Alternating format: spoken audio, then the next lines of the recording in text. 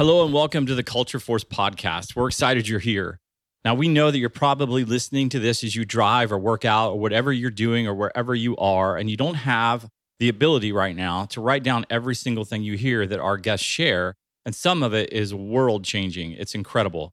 So we got your back. Kyle and I have created a free ebook that contains every single interview we've done, the highlights of those interviews. And so it's about 20 pages long. If you head over to cultureforce.team, TEAM, and just put in your email address, we'll send you this ebook that has all the best bits of the podcast we've conducted this season. So head over there. Make sure you head over to iTunes and give us a like as well. We'd love to hear from you. Tell us whether you think Kyle did a better job or whether Chris did a better job, or if you think we just both did a good job, or maybe we both need work. But anyways, we love hearing from you. Head over there for that free ebook. It's a treasure trove of some of the best information that I've ever heard from some of these incredible people we've interviewed this season. So thanks for your time, and let's get on with the show. Ladies and gentlemen, can I please have your attention?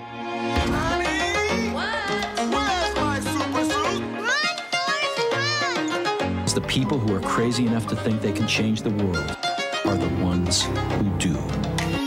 We choose to go to the moon in this decade and do the other thing, not because they are easy, but because they are hard. Trying to find my way home. Hey, welcome back to the Culture Force podcast. If this is your first time, we're so excited you're here. If this is your second, third, fourth, fifth time, or who knows how many times, we're really glad you're back, and we appreciate you showing back up and listening to what we have to say. We got a great show for you today. We have Deanne Turner, the former Vice President of Talent for all of Chick-fil-A. I am your co-host, Chris Mefford. I am a former EVP, VP, CMO in the business world. I had a lot of jobs, Kyle. I must have said because I kept moving along. That's my co-host, Kyle, Senior Petty Officer Kyle Bucket, retired Navy SEAL, who gives us a perspective of how to live life at the highest level within the military. And we talk all things culture, all things leadership. And today's show is going to be great. Kyle, how you doing?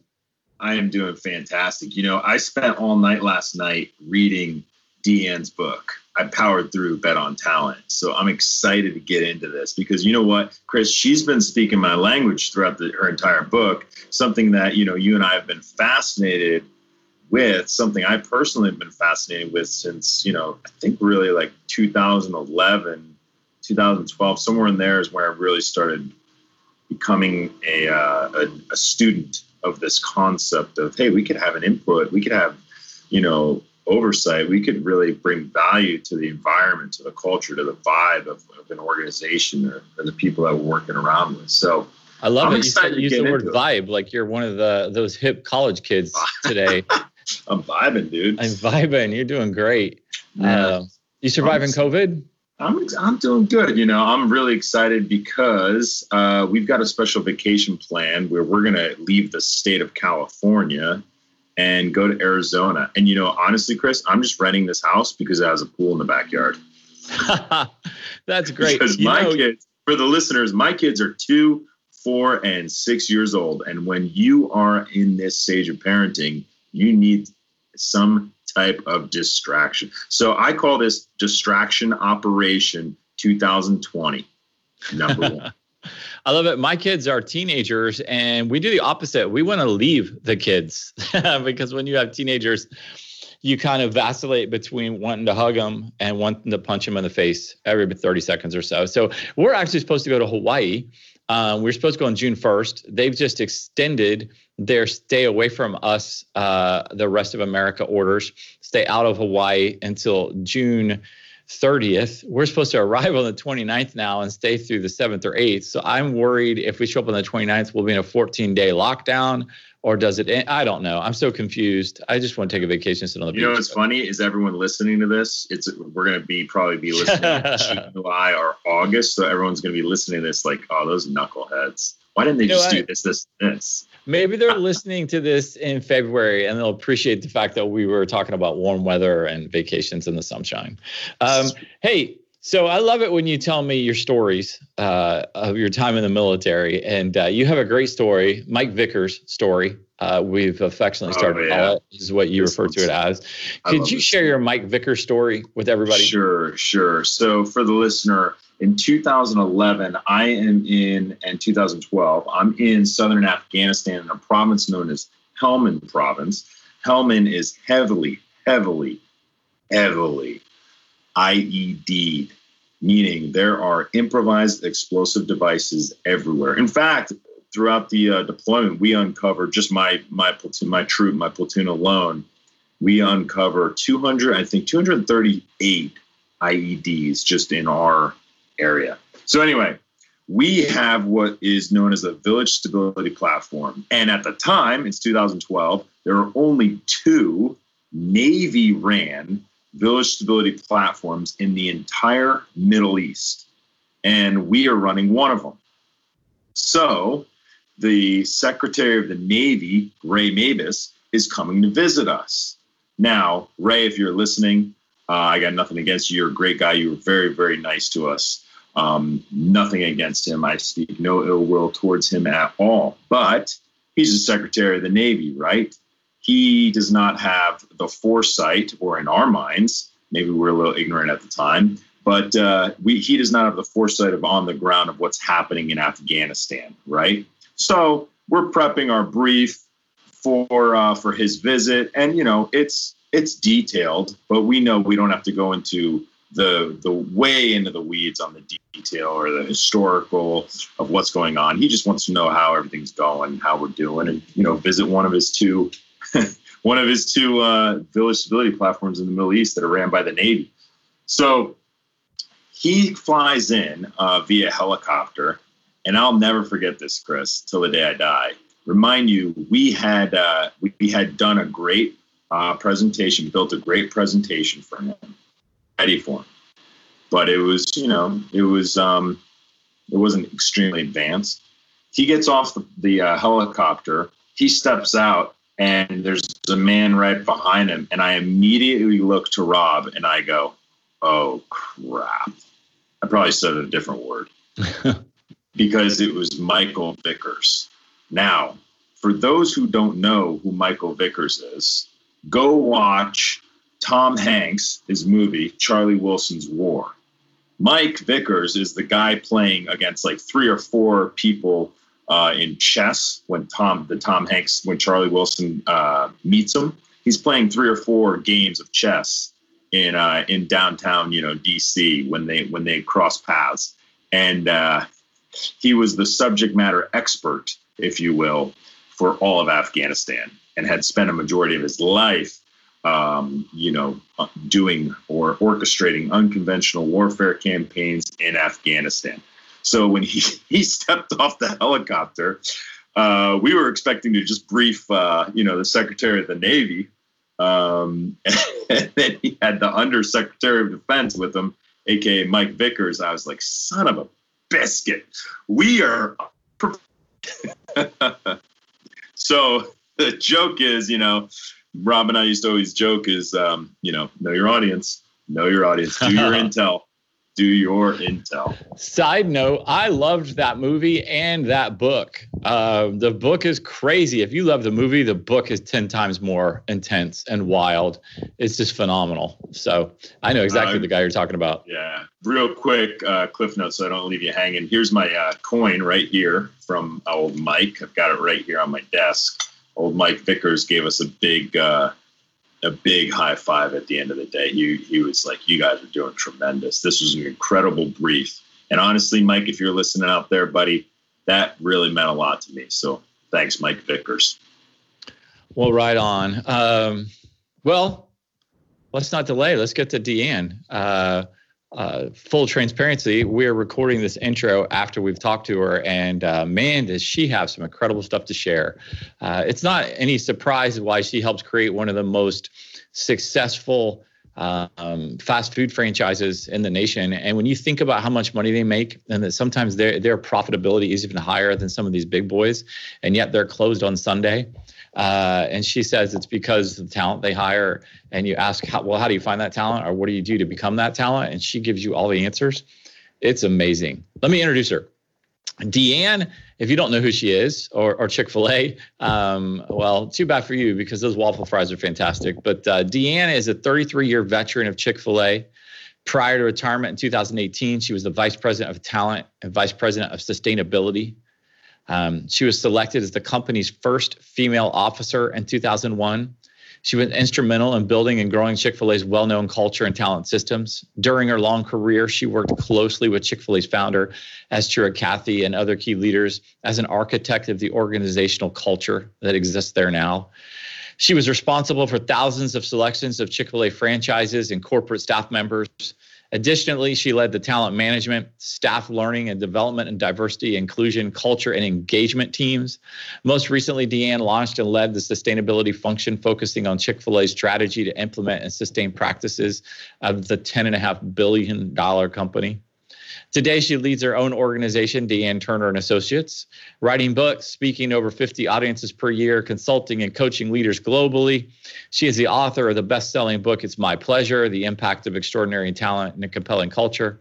Her latest book, Bet on Talent, How to Create a Remarkable Culture and Win the Hearts of Customers, was released in September 2019. And her new book, Crush Your Career, Ace the Interview, Land the Job, and Launch Your Career, will release in April of 2021. And Kyle, we are excited to talk to her today. Deanne, welcome.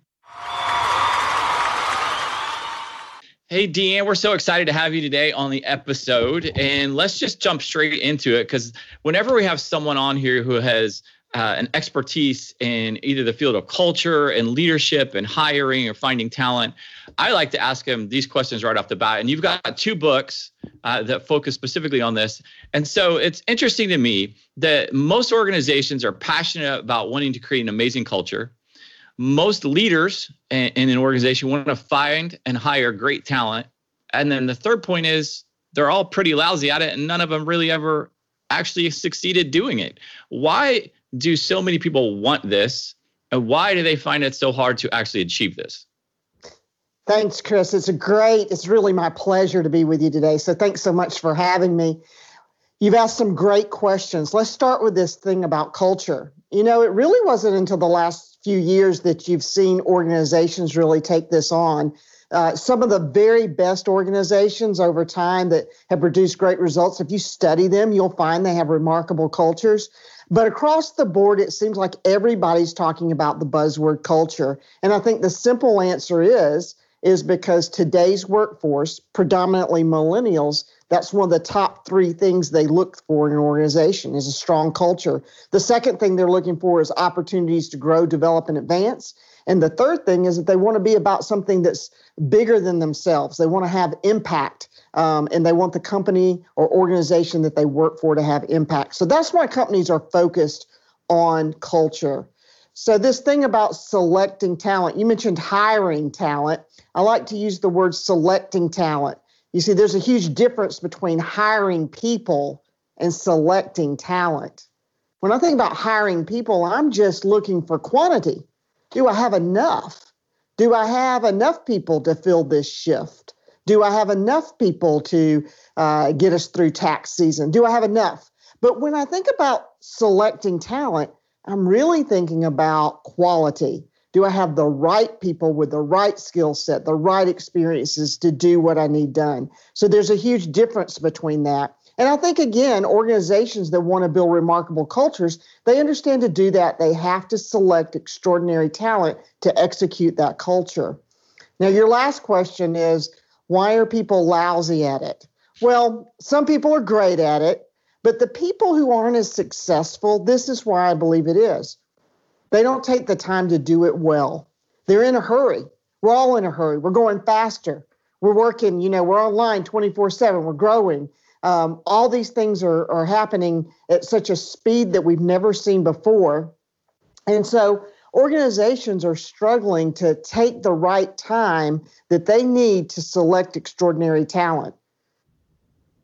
Let me transition from you for a second. Hold on. Wait. No, hold on. Because I want to ask you, before you jump in with a new question, Kyle, you're in the SEALs, and you often talk about this very thing.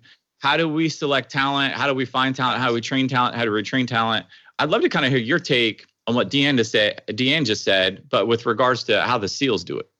That's exactly where I was going with this. So, Deanne, I love this subject because not many people know that it takes us 3, sometimes even 3.5 years from an initial selectee, say your son, for example, if he was going to join the Navy, it would take us 3 years to make him a Navy SEAL, about 3.5 years before he was actually on his first real world operation as a Navy SEAL. And so many people think, oh, wow, they don't realize, hey, it takes literally that long to make, someone this elite warrior. It takes time. It takes a lot of effort. And we always joke in the Navy SEALs, it's $1 million man, right? We create these $1 million men. That's one of our jokes. But the time that it takes, and then when you get there, just like anything in life, just like college or something, right? When you get there, we always say, okay, shut up and get to the back of the bus because you don't know anything, right? But there are these elite warriors. But my point of what I'm saying is it takes time. So I would like to ask you is, how have you figured out, not with just Chick-fil-A, but also any other organizations that you worked with, how have you figured out any great ways to hack that time, if at all? Well, it's a hard thing to do. And it's interesting that you mentioned that example of the SEALs and taking that much time, because that's what happens. Organizations are making short-term selection decisions. And the workforce is driving part of that. When people are turning over jobs every 2 and 3 years, then they don't want to invest as much time in the selection or the onboarding or the training because they're investing in somebody that will leave. So you have to change the entire mindset of the culture of the organization to make, they're not necessarily like they used to be. People would go, like I did, go and work for one organization for their entire career. They don't do that anymore, but you do want to select talent that's interested in some longer term relationship. So the hacks that I've seen, to answer your question about time, organizations have started doing a lot of virtual interviewing. Of course, some of the recent circumstances have demanded that. But even before then, first round interviews were conducted often through video interviews, and technology has allowed to shorten that time just to back off of the manual processes. But I actually believe you can't shortcut the most important pieces. And you're evaluating in the selection process, you're evaluating 3 things, and all of them take time. The first one is character. This is very important. The character of your talent really has to match the character of the organization. Now, if you think about this, Kyle and Chris, the culture of your organization is made up of the sum total of the character of the people associated with it. And so selecting people by their character is very important. Now, we could have a long discussion on what that means, but just top line, what that means is that that individual's own personal purpose, mission, and core values resonates with that of the organization's purpose, mission, and values. They don't have to match perfectly, but they certainly need to align in such a way that it's a great match for a longer term relationship. The second thing I'm going to select for is competency. Now, we know what that is. That's the skills and experiences needed to do what needs to be done. But even competency, I have a little different twist to that. If I want to build an organization over time, if I want to build my leadership bench, then I want to consider not just the competency of for the current role, and that competency matches the current role, but I want to look at the future. What jobs am I going to have in the future that I want people to have competency for today? So competency that matches the role. And last is chemistry that matches the team. And this one takes a lot more time, actually, than the other two. You can reference your way to the other two. You can behavioral interview your way to the other two. But when you get to chemistry, you have to spend time together. Now, you probably saw this in the SEALs, but when we talk about chemistry, we're not looking for everyone who's just alike. We wouldn't solve a lot of problems if everybody was just alike. We're looking for people who actually can bring their diverse points of view to the table, be collaborative, and solve problems. We're not looking for, groupthink and everybody be just alike. What we're looking is for chemistry, people who can successfully bring their diversity and collaborate with the rest of the team. So those are the 3 C's of selection. And you can speed them up or slow them down, but there's no question it takes time. But let's think about this. You talked about the $1 million man. Well, if you invest all that money on the front end, you can be assured you're going to invest a whole lot less on the back end. Let me explain it this way. When I went to Chick-fil-A, I didn't have a separation budget. Can you imagine? I had no separation budget. I had a fantastic budget for selection and a healthy budget for sustaining talent, stewarding the talent, developing the talent. So I went to the president and I said, what's up with this? I have no separation budget. He said, you won't be needing that. I said, excuse me? He said, we make long-term decisions here. And we invest a lot on the front end so that we don't have to have those things on the back end. So for years and years and years, I had no separation budget. As the organization became larger, obviously, there was more of that was needed. But the truth of the matter is, it was all very small compared to selection. That's what differentiates a lot of companies. You asked me earlier, why aren't companies not able to do this well? Well, they're not willing to invest the money on the front end. Instead, they're investing all this money on the back end in case they make a mistake, instead of putting it on the front end to ensure that they don't make the mistake. I like the way you call it the separation budget. That sounds very, says a little less harsh than than the firing budget. Yeah, than the firing budget. I like it. I love the way you say that. So I'm going to counterpoint one thing I think that I've seen in organizations that I work for that have been really, really good at culture. When the culture itself is super healthy, when you plug someone in, I feel like the speed to sort of getting them up to speed to where you want them to be is quicker than when you have an unhealthy organization, because everyone around them is vibrant. It's kind of like, I think I read in a John Maxwell or Jim Collins book, if you take a plant from the yard or sort of that's dying in the garage and you put it in a greenhouse with all these other healthy plants, it tends to grow and thrive faster, quicker, and be more healthy. And then when you take it out and you put it back, it kind of wilts. And so when you do have a great culture, it can help speed it. Now, I don't think you can sort of microwave that mentality all the way up, but just having a culture it just may be the little bit of thing you need to sort of get ahead of the competition. Because when you do have that culture and it's thriving and it's healthy, it's easier for people to get plugged in and get up to speed on things. And that sort of sets you apart from your competition, if you will. Well, I think you're exactly right about that, Chris, because if you think about that healthy culture, if you've defined all those things for your organization, then likely you've also created the processes and, lack of a better term, programs to be able to run people through a whole lot more quickly. And what happens is organizations who are disorganized in that area have weaker cultures, and it's harder to expedite that entire process of selection.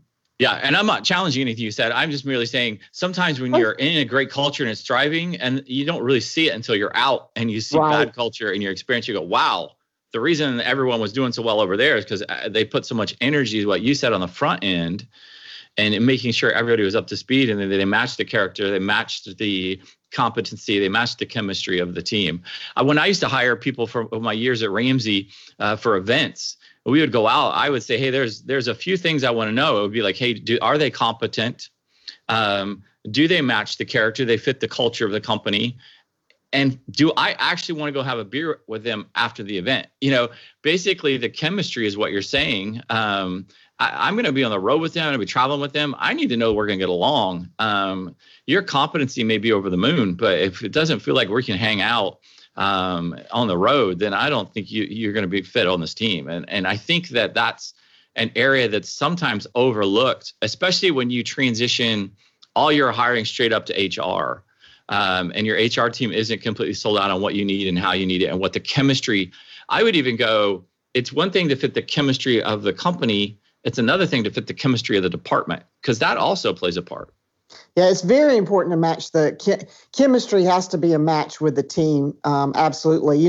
I used to say the same thing when I was at Chick-fil-A. I used to ask myself, making those decisions, would I want to be this person's business consultant when I was thinking about franchisees and traveling to the field to meet them? And we have an annual meeting that at the time was called Seminar. And I would ask myself, do I want to eat dinner next to this person? That was some of my chemistry questions to kind of check myself to see if this was really the right match from a chemistry standpoint. I love it. It's good stuff. So I want to transition a little bit, Dee. I'm such a big fan of yours because of numerous things, but because I've become so infatuated with the subject of culture and culture development, and more importantly, I would say even culture awareness as it pertains to organizations. So one thing that you wrote in your last book, Bet on Talent, is that culture is the soul of an organization, created by the stories those relationships tell. I love that line. Created by the stories those relationships tell. I would love to hear you expand on that last sentence a little bit for our listeners, because the relationships that those stories, those relationships tell is so powerful of a line. I love it. Well, I almost can't say the second part without talking about the first part, and for people to think about what the soul means. The soul is at the core of our being. And so when I talk about culture being the soul of the organization, it's the very core of the organization's being. And then the second part of what you asked about there is really the relationships, all of them, it tells a story. And so culture really is all about stories, if you think about it. How do we translate our culture to others? We don't do it. I mean, I could list off a purpose and a mission and a set of core values and guiding principles to you, but really for an organization and the people in the organization to grasp what you want them to understand about that, you have to explain it in a story. And that's how great organizations have communicated and passed down their culture from generation to generation of employees, is simply by telling the stories of how the purpose, mission, core values, and guiding principles were lived out over time. So good. Oh, Kyle, you guys are good at that. I mean, the SEALs are really good at telling the stories. I think sometimes you've got to be intentional to make people aware of the things you've got going on that make you special. And that does attract talent, both within the SEAL community and Chick-fil-A. Anybody that I know that's ever worked with the Chick-fil-A organization or within the Chick-fil-A organization loves it. I mean, they just don't partly like it. They are passionately in love with the work there and the work that they do. And it stands out. I mean, it's even almost become a cultural kind of joke. My pleasure. I had an old boss that said, hey, the most amazing thing Chick-fil-A does is they teach teenagers to wear a belt and say thank you and please. And I mean, that's amazing in and of itself. But when it comes to that creating and attracting that talent, what is it that you do intentionally? Kyle, I can ask you this too. That brings the talent in, because it's one thing to say, hey, we need to hire people. It's another thing to say, hey, we'll take our time hiring people. But it's an entirely different thing to get really talented, passionate, character matching people to find you. How do you do that, you guys? Well, first of all, like attracts like. And so, when I think about the company I work for, Chick-fil-A, I saw that happen for decades. It started with the leader of the organization, and he was a man of high character, and he created a culture where people wanted to work, and that just exponentially recreated itself over time. And so that had a lot to do with it. It's just that whole idea of like attracts like. And so when you're very definitive about what you're looking for and what you're offering, some people call that the employment value proposition. This is what you get for what you give. I like to call it, a proposition sounds like an offer that's tentative. I like to call it an employee value promise. And it's what you get for what you give. And so organizations that are able to constantly attract talent have really developed strong employee value promises. They're really clear about what they're looking for and what they want in the organization. They don't settle for anything less. And they're really clear about what their employees get in return, and they deliver on that promise without fail. So good. I call it our magnet culture, where we have this magnet power to draw the individuals that want to be part of it. And we don't draw everybody. I mean, we only draw in, to a couple of hundred per year is all we bring into the SEAL community. It's really not that many. But what we have done over the years, which is very interesting, and to all of the listeners out there, not everybody has the ability to necessarily do this, but we don't care about our attrition rates, which is fascinating when you really think about it. Is we don't really care if we're going to, create 5 in a year or 1,000. But what we do care about is that magnet culture that brings in the people that we do want to bring into our community, the individuals that are capable, just like you were saying, Deanne. And so that's just so powerful. I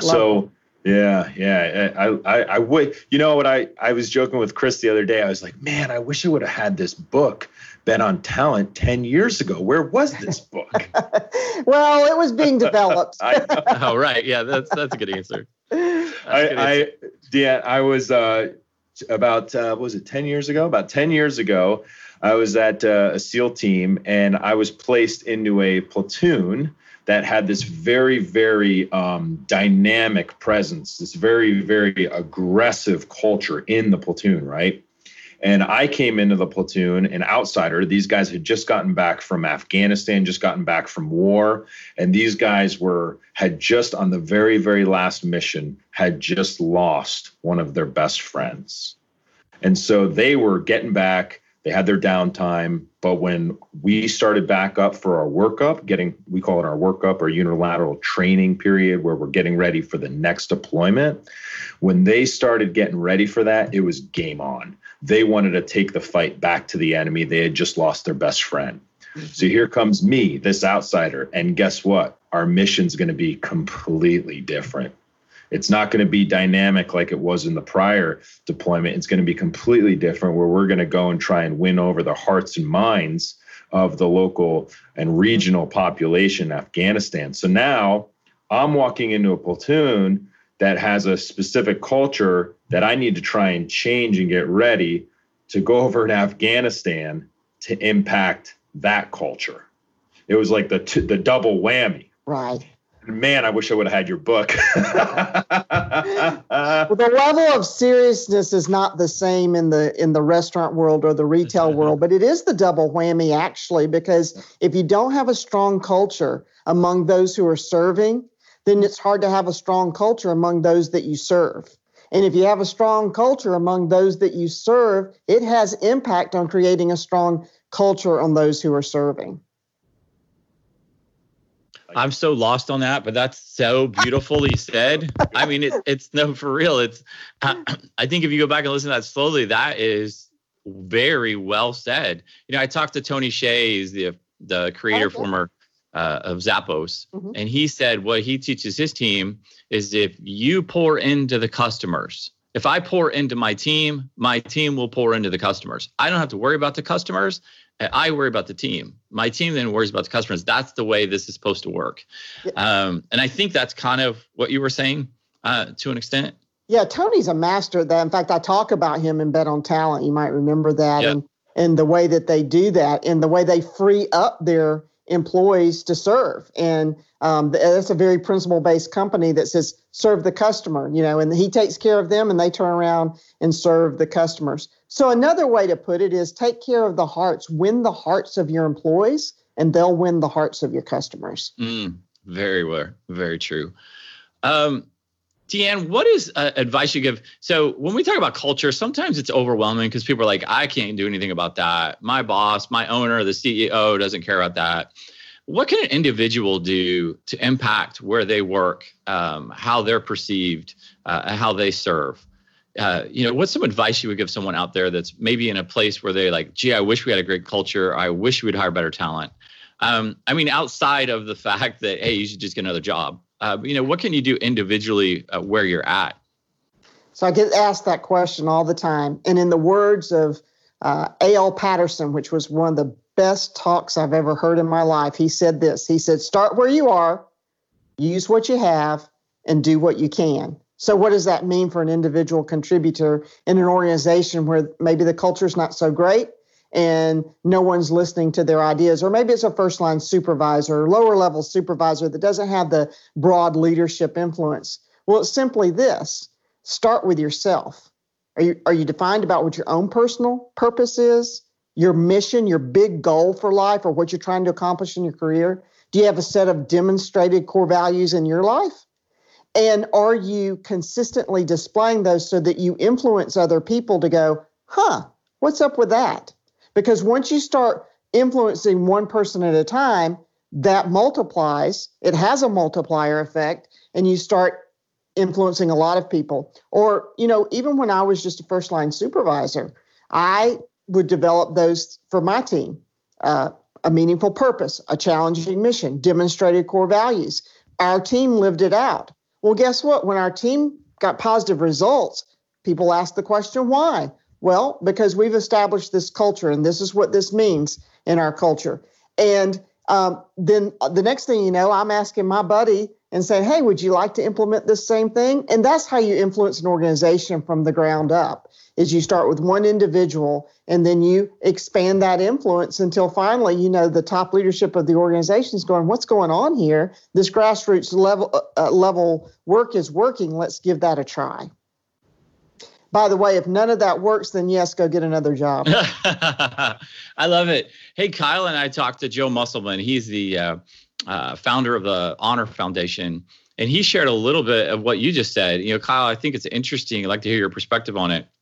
He was saying that really not enough people do self-reflection to find out who they are, what they want, and why they want it, to go out and sort of be happy with where they are. So they accept what's given to them, and then they get ultimately frustrated and they transfer blame onto an organization or an individual because they haven't done that self-reflection. Start with yourself, you said. Do you demonstrate your own personal core values? So few people have actually had that kind of experience or done that kind of work that they get plugged into areas that frustrate them, and then they blame others. And I think that, here we are, you're the second person that we've talked to that has a really high level of success in their professional field who said, hey, as an individual, you've got to know these things about yourself. Yeah, absolutely. I mean, in fact, in the next book I'm releasing April of 2021 called Crush Your Career, Ace the Interview, Land the Job, and Launch Your Future, I actually go into great detail about how you develop these things for yourself, because it's the foundation of who you're going to be professionally. You have to have a sense of your own culture, if you will, in order to influence others in the workplace and beyond. Love it, love it, love it. Kyle and I were trying to make eye contact on Skype. Are you going next or am I going next? Along that same vein, if you will, what I think is so fascinating, and I wish I would have learned this earlier on in my career as a leader, is understanding those individual motivators for the individuals that work for me, with me, around me. I wish I would have understood those motivational pieces, what motivates an individual, what drives them.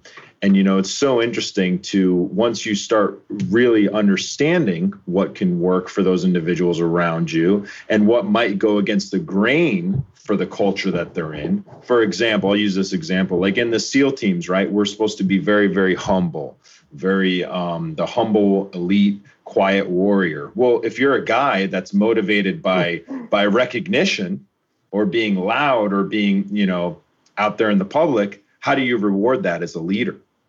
And there's tips, there's tricks, there's great ways you can do that. You can put that guy in front of the general when we're doing or an admiral when we're doing a briefing, or he is allowed to brief the CONOP, the concept of operations. But there's ways to go about that. And I just wish, it's so good what you say, Deanne. I wish I would have learned that earlier on as a leader of, hey, what are these individual motivational reasons for these guys or gals that work for me. So that's so good. I love it. I wish I had learned it earlier too, Kyle. I read a book midway through my career by Matthew Kelly called The Dream Manager.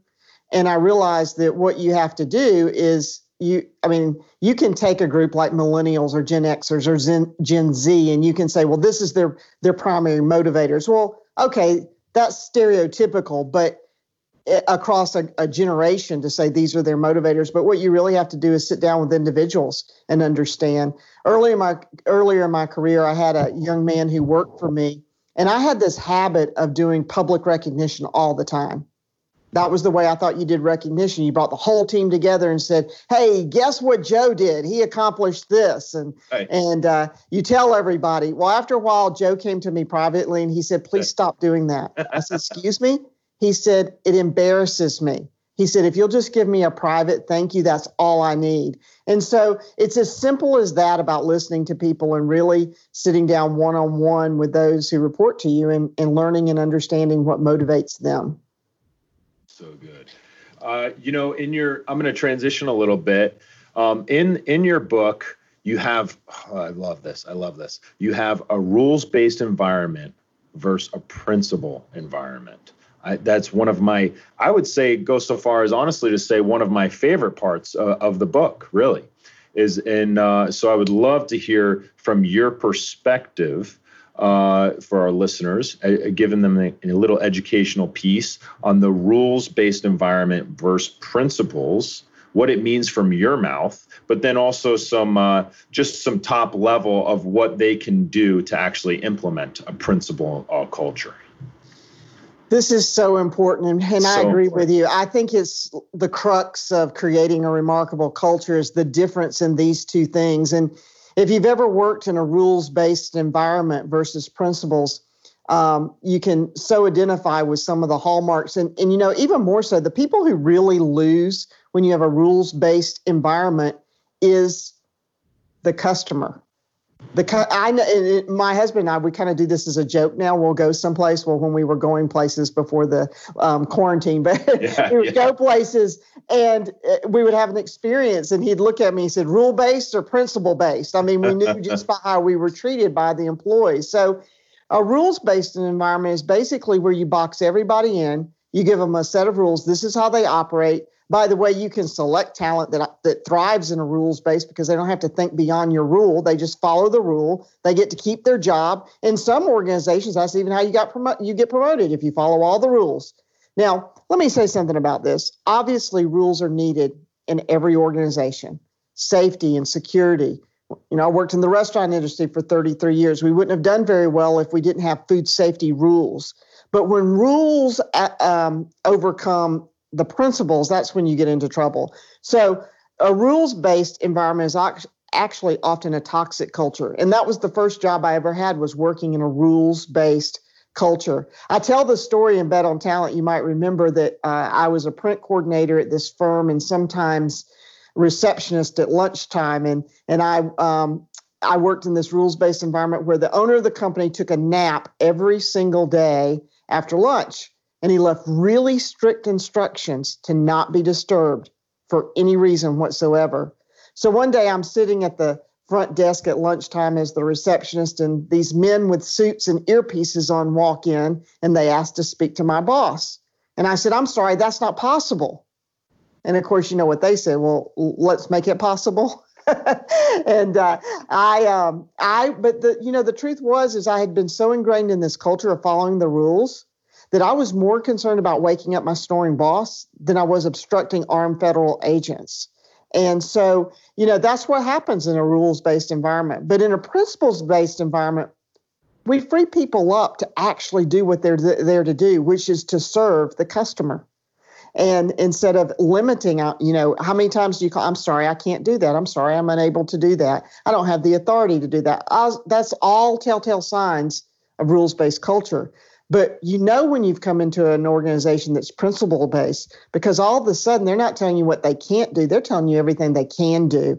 And I do use Chick-fil-A as an example of that so many times when I'm talking to people, because the franchisees in Chick-fil-A have become masters at this. I give credit to Chick-fil-A as a corporation that freed their franchisees up and expected them to run their business as independent franchisees and serve their customers the way their customers want to be served. But the franchisees have really captured that concept and been able to communicate it to their team members, and they free them up. And that's why you hear all the time heroic stories of Chick-fil-A team members doing things, because they've been given this principle. And the principle is simply this: make second mile second nature. Think about that for a minute. Make second mile second nature. That's what they were told by their franchisees. And what that means to them is we know what first mile service is. First mile service is getting the order right. It's reasonably friendly service in a reasonable amount of time.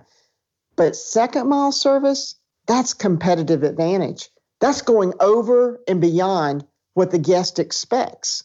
And Chick-fil-A team members are awesome at that. That's why you'll find them jumping off dead car batteries in the parking lot and changing tires and going dumpster diving for discarded dental appliances and driving wallets back to their original owner 20 minutes, down the road with all the contents intact, and jumping through drive-through windows to save a choking child, and getting a boat and going rescuing customers that are in a flooded home. And the examples go on and on and on, simply because somebody taught them a principle that said, make second mile second nature. And so when you do away with, keeping people constrained to a stack of rules, you free them up to do what they're really there to do in the first place, serve the customer. So good. One thing I really enjoyed in your book, too, is your constant biblical references. I'm a Christian myself, so is Chris, obviously. And so I just wanted you to know, from me to you, I love that. I appreciate that. And bravo to you for having the courage to do that.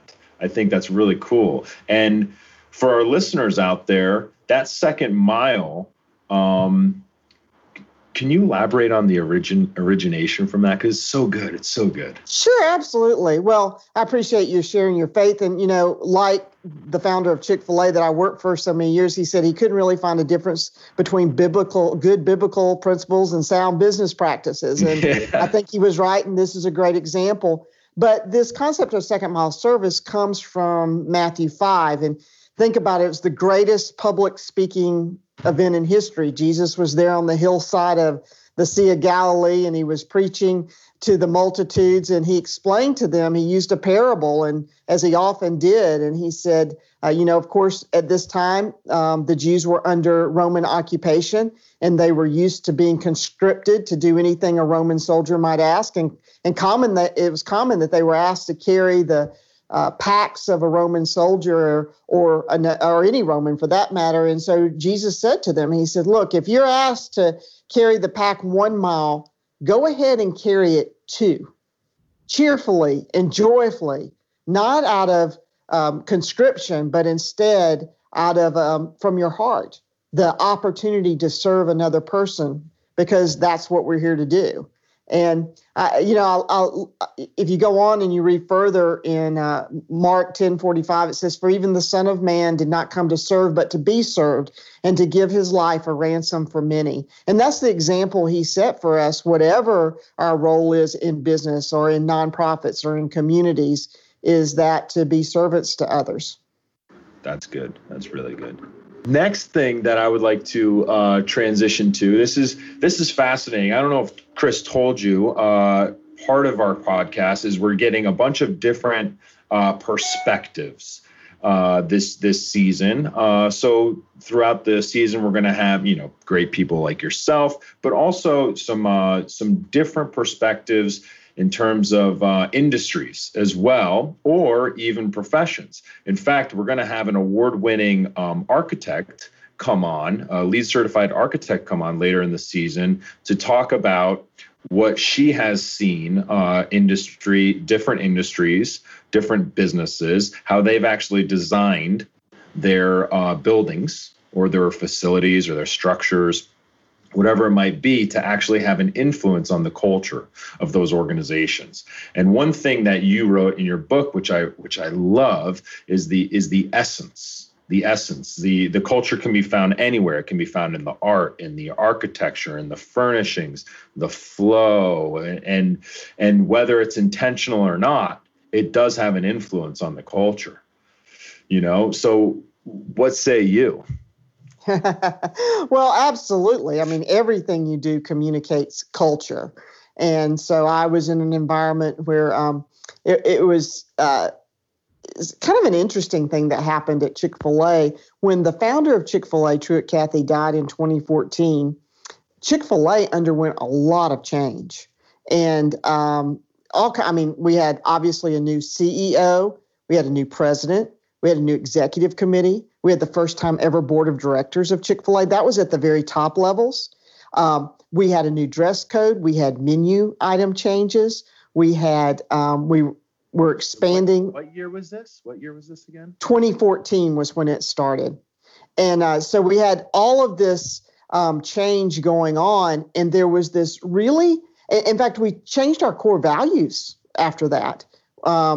So your purpose generally never changes. It's your why you're in business at all, why your organization exists.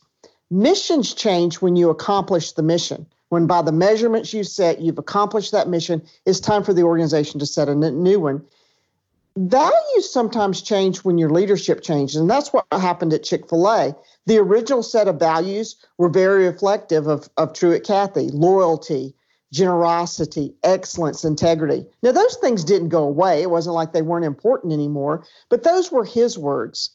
And Chick-fil-A had a new CEO, Dan Cathy, and so what was more reflective of him? So they got a new set of core values, and those were: we're here to serve, we're better together, we're purpose-driven, and we pursue what's next. I loved the last one because it really gave its nod to innovation, which to me is a trademark of Dan's leadership. So it was appropriate that it be there. So lots of change took place. And when all that change takes place, what you have to do is you have to decide what are the really important things that don't change, and how will we communicate both that they're not changing and that we move the past forward so that we don't forget it. And so space is one of those ways you can do it, the relics that you put in your space. I'll give you a couple examples of what happened at Chick-fil-A. So the dress code changed, and for all those years, any man who worked for Chick-fil-A or was a franchisee or a leadership position in the restaurant wore a Chick-fil-A tie. I'm sure you've seen some at some point, Kyle. They had logos on them. You might not have any idea how many different designs there were. I don't know exactly, but it feels like there were, in the hundreds. Some of them were really unique. Some of them just had the logo on it, but some of them, looked like the lemonade, and some of them looked like waffle fries, and some of them looked like, do you know who the first mascot of Chick-fil-A was long before they eat more chicken cows? No. Doodles the chicken. Doodles the chicken was even on some of these ties. So it was the history of Chick-fil-A back to 1967 when the first restaurant opened, all in ties.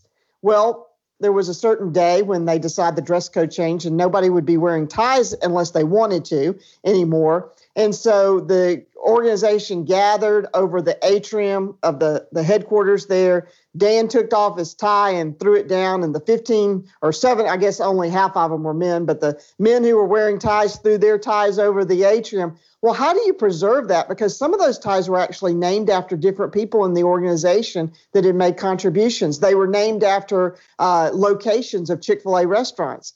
So they made this display. They tore down the walls at Chick-fil-A, went to open office space to create a more collaborative culture.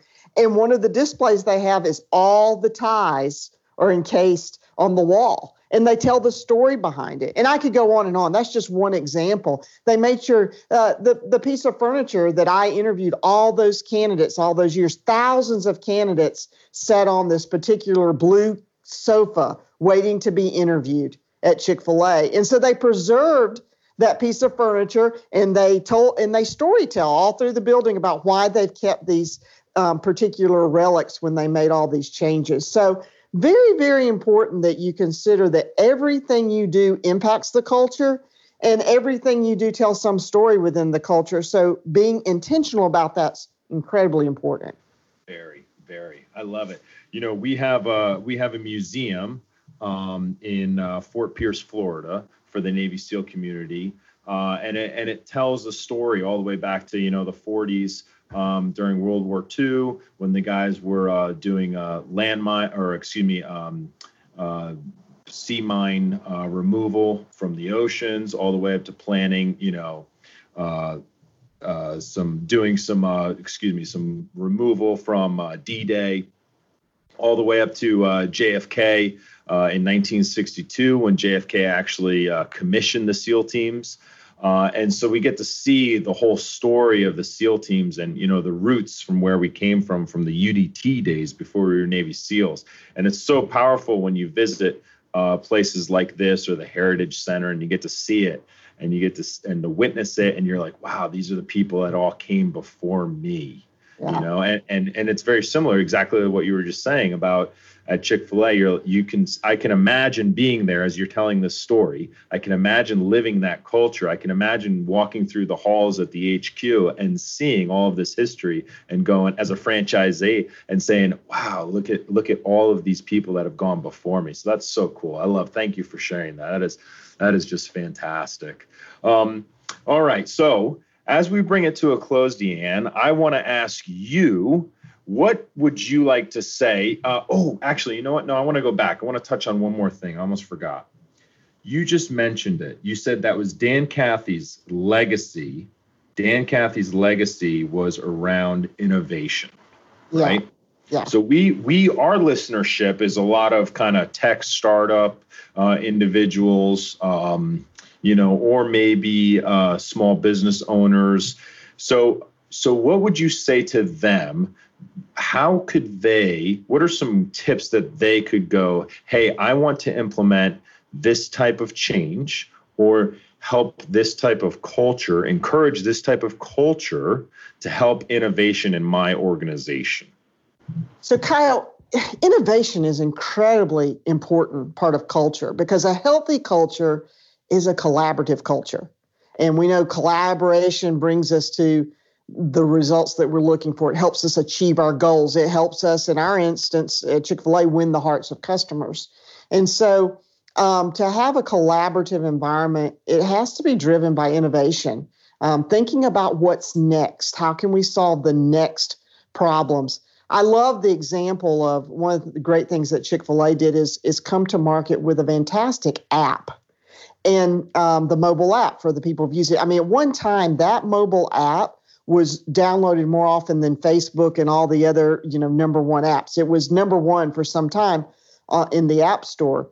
And what was great about what Chick-fil-A did then, they were just trying to find different ways to serve customers, particularly a group of customers that, were more digital natives and used to interacting in that way. But think about what just happened with this pandemic. And it really helped them stay in business and serve their customers as safely as possible. They already had the app in place. They already had, I don't know how many downloads, but well over 1 million, and it could have been more than that. The crisis comes about, the pandemic comes about, and they don't skip a beat. They're prepared to serve their customers because they were ahead of the game, because they focus on the value of being innovative. And so I think that's it's so important to develop a culture that's healthy so that collaboration can thrive, that people are figuring out ways to think ahead, because you never know. I mean, you could have never predicted, none of us could predicted that would be the greatest use of that app would actually come about during the pandemic. That's good. That's really good. All right. So Deanne, one of the questions, one of the things that Chris and I have been playing with is how good, if a culture is really, really good, if a culture is really great, if a culture is world class, how much of bad leadership can it take? That's a really good question. I actually don't think a culture can be remarkable with poor leadership. Now, especially leadership at the top, I don't think that's possible. When I first started my own company, 2 days after I retired from Chick-fil-A, I received a phone call from a leader, a CEO at a $12 billion business who wanted me to come and consult them on their culture. And I asked him the question, who's responsible for culture? And he said, I am. I said, well, that's the right answer. So let's get to work. Because if the CEO is not the culture champion of the organization, I don't believe you can have a remarkable culture. Now, once you get beyond that, you also, I think, for every leader who doesn't demonstrate the elements of your culture on a daily basis, it exponentially impacts the engagement of the employees and ultimately the service to the customers. So, poor leadership that doesn't reflect the culture, especially in a remarkable culture, has to be dealt with quickly, swiftly, and either get that leadership up to speed or it's going to need to be replaced, because it will become a cancer in the organization and you'll lose the remarkable culture pretty quickly. you talk about role models who are consistent. And for the Navy SEAL community, when you walk into a platoon, you have what we call like a C daddy, right? And your C daddy is your mentor. He's the guy you look up to. For me, he's still in my life, 20 years later. In fact, he and I worked together in a nonprofit, and I still look up to him very much so. He was such a great role model to me because he was always consistent. I knew no matter what, if I went to him with a problem and I didn't have a solution, he was going to give me what I used to call the Rob G just stare, which meant he would just look at me and just kind of nod his head like this and just look straight at me and just wait until I go, okay, I need to go find the solution, know, because he knew I knew it was. I was just being maybe lazy. And so role models being consistent, what is the way or hack, the best way that you've found in organizations to encourage a culture that the role models are consistent? Well, you definitely, if you want consistent role models, you have to be really clear on expectations and clear to hold people accountable. And so let's just talk about leadership. Let's not call them role models. Let's just talk about leadership consistency.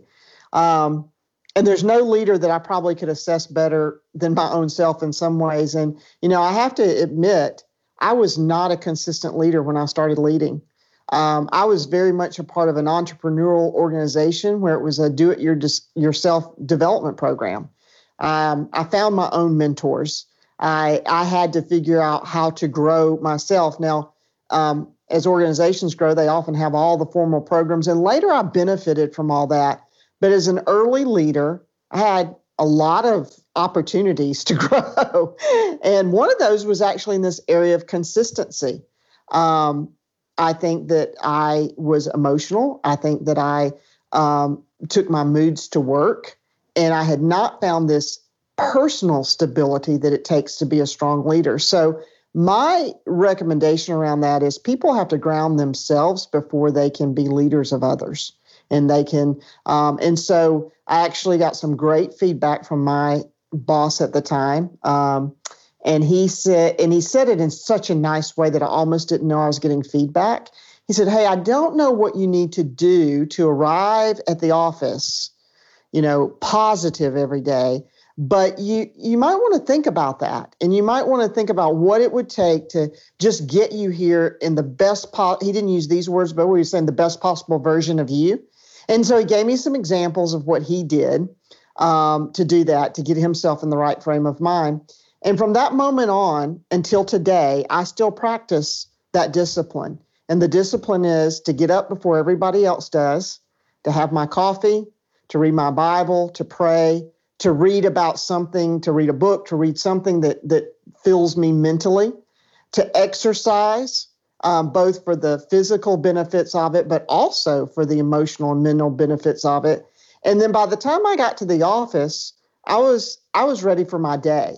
And the consistency and discipline of that process turned into a consistency and discipline about how I showed up. In fact, by the end of my career, sometimes I was actually criticized for being too positive by some people. It's like, how can she be so positive? Well, when you start your day off that way, it changes everything. And so that's how I grew and changed myself. But I think that it has to start with those individual habits. By the way, if you've not read James Clear, Atomic Habits, I wish I'd had that one when I was about 25 years old. That was my book of the year for 2019. He published that in 2018. Great book. And to help people establish the kind of habits that will grow them in their leadership and help them be the role models that organizations need for their culture. That's so good. I'm going to check that one out. Atomic Habits, you said. Yes. Uh-huh. Well, Dee, and sorry if I've been saying Dee all day. I apologize if you prefer Deanna. That just means we're close friends. It's a bad habit of mine to shorten someone's name. I've been doing it my entire life, I feel like, and the SEAL community definitely put it on steroids for sure, is giving everyone a nickname or shortening their name. So Dee, it's been such a pleasure to have you, to learn from you. I've got pages upon pages of notes. I don't know if you've been noticing, but I've been head down, chin down a lot, writing notes, just powering away through all these notes. So it's been such a pleasure having you today, and we wish you nothing but the best. Everyone, please go check out her books, plural. And Dee, thank you, and have a wonderful week. Thank you so much for having me, Kyle and Chris. I appreciate it very much. Wow, what a podcast. So much information. That was incredible. If you enjoyed that as much as we did, please give us 5 stars. Please share this with your friends. Tell everybody about this Culture Force podcast. Please pre-order Deanne's upcoming book, Crush Your Career. Ace the interview, land the job, and launch your career. It releases in April 2021. Listen to the next one. Our upcoming guests include Dan Luna, former Navy SEAL and CEO, founder of the Team 3LX, leadership coach. He and Kyle share some incredible stories about their time in BUD/S. We got Rob Newsom coming up, who's the vice president of strategy and vision for the Philadelphia 76ers. We got Larry McIntosh, former chief branding officer for Pepsi. He's the one who turned the Pepsi can blue. He hired Cindy Crawford. And so Kyle and I have a ton of questions about how he was able to pull that off. And most of all, we're just glad you're here. We promise to try harder next time around. We hope you enjoyed yourself. Kyle, any closing words? Thank you for checking us out. And please leave some comments below. Let us know what you think. We'd love to hear from you. Have a wonderful week, everybody. Culture Force out.